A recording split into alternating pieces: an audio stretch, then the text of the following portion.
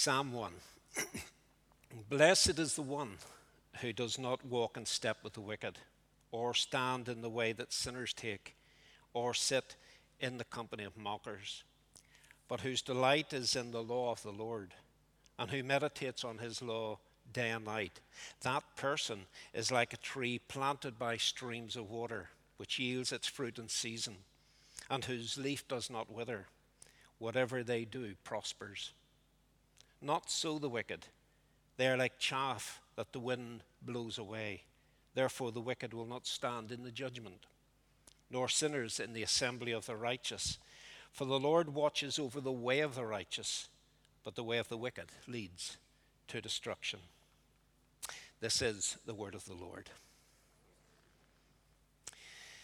A number of months ago, I felt very constrained to, probably constrained is too strong a word, but I felt led to begin looking into the Psalms. We probably all experience these moments. What am I going to read now? You maybe read a book, and you finish it.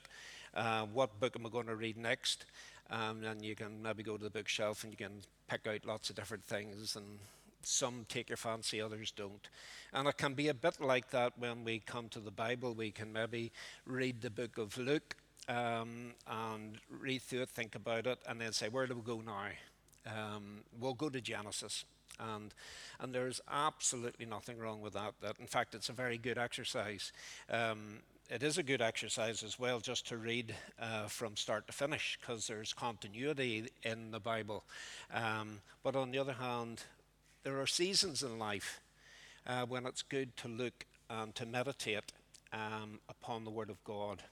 And don't be frightened by that word meditate. I know some people can sort of associate that with Eastern mystic religions, but meditation is actually part and parcel of Christian, or should be part and parcel of our Christian experience. To meditate is simply to think deeply. It doesn't mean anything more than that. It's just to think deeply about something. And when it comes to Scripture, it's about thinking deeply about what we've just read. And that's what David is saying here when he talks about he wants to meditate on his law, God's law, day and night. It's like a 24-hour experience for David. And that's, even again in our songs, that's where you see that, to know and experience God just continuously throughout the course of the day. This is what this psalm is going to try to encourage us to do. So I say, when I began to study and read and think in the Psalms, I became intrigued by how relevant they were. They were written, obviously, over 2,000 years ago by a number of psalmists. David is the most prominent of those, the most well-known. But the sons of Korah, Asaph, also wrote psalms. And each one of them contributes to this wonderful tapestry of thought. Mark has alluded to some of those that will be used during the outreach program with the children in August. Mental health. If you read Psalm 6, your heart could not but be broken as you read David's state of health, his mental health. He talks to God about how he cries himself to sleep at night. He soaks his bed in tears. His heart is breaking. And for those people who have suffered mental health issues, I'm sure they could read a psalm like that and say, that's me. I feel like that. There are nights when I just cry myself to sleep. There are days when I don't know where to turn. There are times and I just don't know what's going to happen. And your heart is just breaking. Well, as you read through these Psalms, you'll see David, you'll see the sons of Korah, you'll see Asaph, all experiencing the same dilemmas as they appeal to God. And so in that sense, although they were written 2,000 or more years ago, in fact 2,500 years ago more likely, they speak so relevantly to a modern day society. Mental health, the environment, pandemic, All of these things are contained within the Psalms. And so you could go on. Freedom, the right of freedom, liberty, they're all in these Psalms. And if there's a book that's worth picking up to read, is the book of Psalms. In reality, there are 5 books within one book. But every single psalm is worth reading. Psalm 1 is like a foundation psalm. It sort of sits here perfectly poised to prepare you for what follows in the next 149 songs and poems. But essentially, they are prayers. The Psalms are appeals to God. They appeal, they worship Him, they praise Him, but they also appeal to Him for help in times of trouble. Psalm 1 is about choice, making choice. Now, every one of us has made a choice to come here this morning, and that is good. That's a good choice to make. And that suggests, of course, that you have an interest in the things of God. It suggests that you want to experience God on a deeper level. Otherwise, you wouldn't bother coming. And for those on television, watching online, it's exactly the same. You have tuned in with a view to worship God, to join with others in the worship of God. It's a desire to get to know God better. And so David in this psalm is reminding us of the choices that we need to make in order to make that relationship with God more meaningful. And so let us just think about some of those choices. As I say, you've come this morning from home. You've made simple decisions, whether to have cornflakes for breakfast or porridge. You've maybe had a cup of coffee or a cup of tea. You've decided what clothes you're going to wear. It's going to be too warm. Need to wear something that's nice and fresh because of the weather. And so we are faced with choices every single day of our lives. Almost every minute of the day we will make a choice of one sort or another. Some of these choices have got little significance other than personal taste or personal preference. But there can be occasions when the choices we make can be dangerous. And that's what David is trying to say here. There are times that you need to say, I'm not going to do that. I am not going to walk in the way of the wicked. I am not going to sit down with the mockers of God. Now, again, our presence here this morning does suggest and does allude to the fact that we do not do that. Our choice is for God. But on other occasions, we may be tempted, out of good intentions, to walk the same walk with the ungodly, to talk the same talk as the ungodly. And what David is really reminding us of, if we go down that road, the inevitability is that we will end up sitting down with them. If we walk with them, if we talk with them, we too are more likely to become mockers of God ourselves. Now, this is not about being separatist. It's not about isolating yourself from the world. It's being careful about the choices we make. And so David says, be careful about the company you keep, because that company can draw you down. On the other hand, make a choice to read God's word. Take a piece of scripture, a psalm, a book, a few verses, and allow God to explain that to you. You can meditate upon it, and that's it, about thinking deeply. So when you go into work, you're doing your work, rightly so, but in the back of your mind, you're thinking, you're meditating upon this word that God has given you. You're out in the garden, you're doing the garden, you're meditating on the word that God has given you. You're looking after children, you're meditating at the same time on the word that God has given you. That's what David is saying when he says he meditates upon God's word day and night. It's always present with him.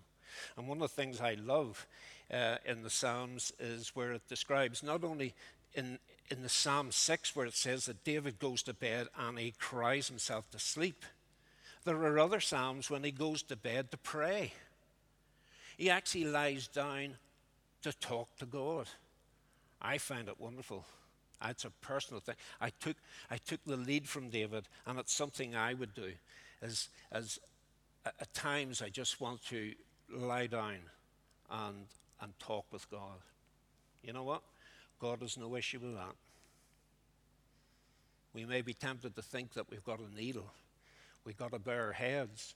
We've got to close our eyes. But as Mark said earlier, it's not about one thing. God is all things. And we can talk to God anywhere, everywhere, any time of the day. In bed, out of bed, in the car, in work, in school. Doesn't matter. God promises to be with us. It's one of the great promises of Scripture that I will be with you wherever you go. Being attacked by a blue bottle here. Over the past couple of weeks, Florence and I have enjoyed the company of our son and his family from Sweden. We haven't seen them in almost 2 years, apart from FaceTime. But they have two little children, Jesse and Mila, and they're fantastic kids, full of energy, fun, excitement, like all kids. But they have a ferocious, especially Mila, 2-year-old, ferocious appetite for fruit. Jesse's not far behind her. But they also have a wonderful appetite for ice cream and sweeties. And if you give them the choice, would you rather have an apple or an ice cream?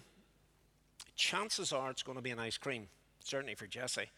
If it's going to be a choice between an apple and a bag of sweets, it's more than likely going to be a bag of sweets. That's because children will choose really what they want to eat. And as adults and as Jesse and Mila's parents, they have to make decisions for them. When we grow up, we need to make these decisions for ourselves about what's good for us. A diet of ice cream and sweeties will inevitably manifest itself in ill health. Arguably, a diet only of fruit will probably have the same result. So it's all about balance. We need to be balanced in our approach to all things that we do, and we need to be balanced in our approach to God as well. So what David is not saying is that we need to be isolated from the world. He says we just need to be in love with God. We need to be in love with His Word, and we want to meditate upon that. Now, as Mark has been saying, the weather has been amazing. It's been wonderful to have the sunshine. And one of our neighbours close to where we live, unfortunately, laid a brand new lawn about 4 weeks ago. And she was complaining to me over the garden wall that her lawn is dying because there's no rain. And I said, well, I'm not entirely sure what to say to you. I says, because you're praying for rain and others are praying and thank God for the sunshine. And what is God meant to do here? Well, He'll answer that prayer next week probably, in that the rain is forecast to come at some point next week. And again, I know Mark and his family at home on the farm are hoping for that. It might just safeguard the harvest, which is struggling a little bit. So that's to say that on the one hand, sunshine is good, but rain is vitally important. And there's this element here that, again, Mark has alluded to. If you can imagine, and join with me in your imagination, if you can, so you see yourself going through a beautiful forest, and this sparkling stream that's running along the side of you, and this path is overgrown with lush trees and plants growing at the side. They're all drawing their nourishment from the stream, and they're abundant. And David is liking that experience to his walk with God. When he walks close with God, he's like a plant or like a tree that's close beside water, and he's receiving nourishment that nourishes him, that strengthens him, and keeps him healthy. That's the choice he makes. He says, that's the life I want to live. I want to live in close harmony with God. I want to walk with God. I want to draw from the nourishment he gives me. I don't want to walk the walk of the wicked. So there's a choice to be made. And that choice, when we make our choice to walk with God and to draw our nourishment from him, then we're saying God's word, which is this bread that feeds us.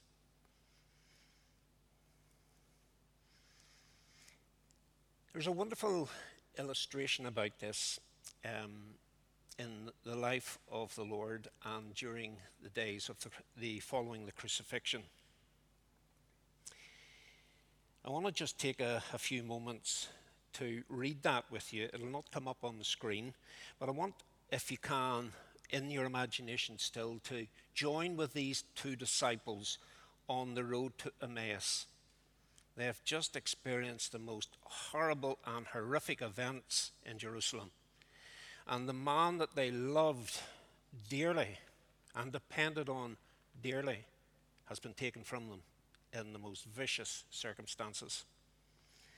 And they're trudging their way home to Emmaus full of sorrow and doubt and grief, and this stranger approaches. And I want you to, as you listen to this story, I want you to see what is the key to our relationship with God. It says, when we delight ourselves in God, God will delight himself in us. We will be favored. That's why David says, how blessed, how favored is the man who walks with God. And what this psalm will teach us is that the Word of God is central and essential to building and maintaining a deep, meaningful relationship with God. So let us read the road to Emmaus. Now that same day, two of them were going to a village called Emmaus, about 7 miles from Jerusalem. They were talking with each other about everything that had happened. As they walked, talked and discussed these things together, Jesus himself came up and walked along with them, but they were kept from recognizing him. He asked them, "What are you discussing together as you walk along?" They stood still, their faces downcast. One of them, named Cleopas, asked him, "Are you the only one visiting Jerusalem who does not know the things that have happened here in these days?" "What things?" he asked. That's a wonderful invitation.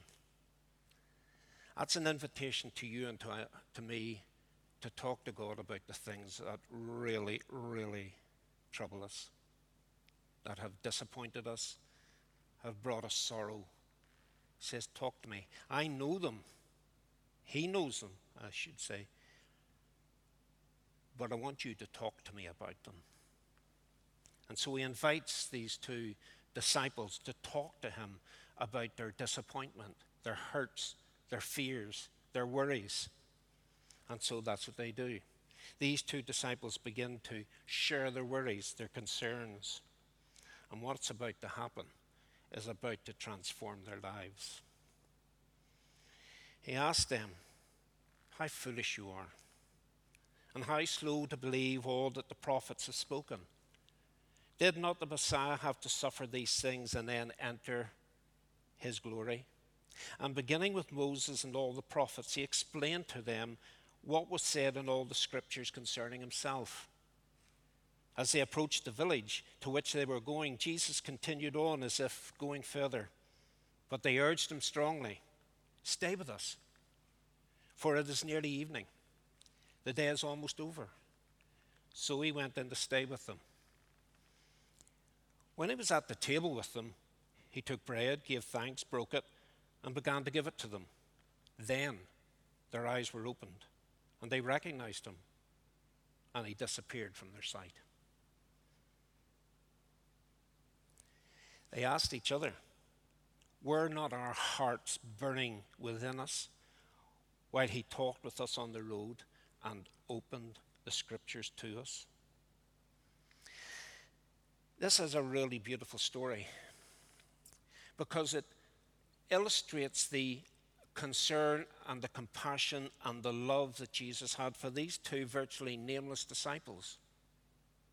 If you go back just hours, to Peter and John who have rushed to the tomb, and to Mary Magdalene, who redeemed from her life sin. Do you know, you could argue, and probably argue successfully, that she was the first person commissioned following the resurrection of Christ. She was the one told to go and tell my friends, my disciples. The love of Christ during these times of crisis for others is absolutely astonishing. And so he comes alongside these two disciples, their hearts are breaking, and he basically puts them together again. God is an expert at putting broken hearts back together. So it's a beautiful story that we read here, and it illustrates the wonderful privilege that we can have. That's not just exclusive to these two disciples. This is something that God promises to you and to me. Every single one of us can have this one-to-one, this personal relationship with the Lord. Now, we could be tempted to be envious of Cleopas, of Peter, of John, of Mary, because they had that close, personal, physical relationship with Jesus. But what was going to happen again is even better for you and me. Because what Jesus promised when they become fearful, or when they had become fearful that he was going to leave them, he said these words to them: "If you love me, keep my commandments. And I will ask the Father, and he will give you another advocate to help you. And he will be with you forever. The Spirit of truth. The world cannot accept him because it neither knows him, nor sees him or knows him. But you know him, for he lives with you and will be in you." So rather than have this temporary physical relationship in that sense that they had with Jesus, neither were going to have the permanent, everlasting relationship with God the Father and the Son through the Spirit of God who was going to live inside them. That's for you and me as well. The Spirit of God is God's gift of grace to you and to me to live within us. All this I have spoken while still with you. But the Advocate, the Holy Spirit, whom the Father will send in my name, will teach you all things and will remind you of everything I have said to you. So here you have it. We have the Spirit of God as to be not only our comforter, our advocate, but our interpreter. The one who will take these scriptures that we will read maybe in the morning, just a few verses, perhaps a book, perhaps a chapter, it doesn't really matter.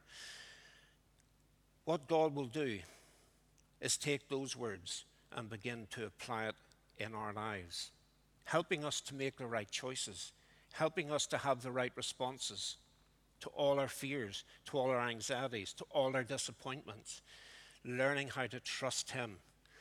We know how flawed David was. David was far from perfect. But through all the fears, disappointments of David's life, he had learned how to believe in God, how to trust God.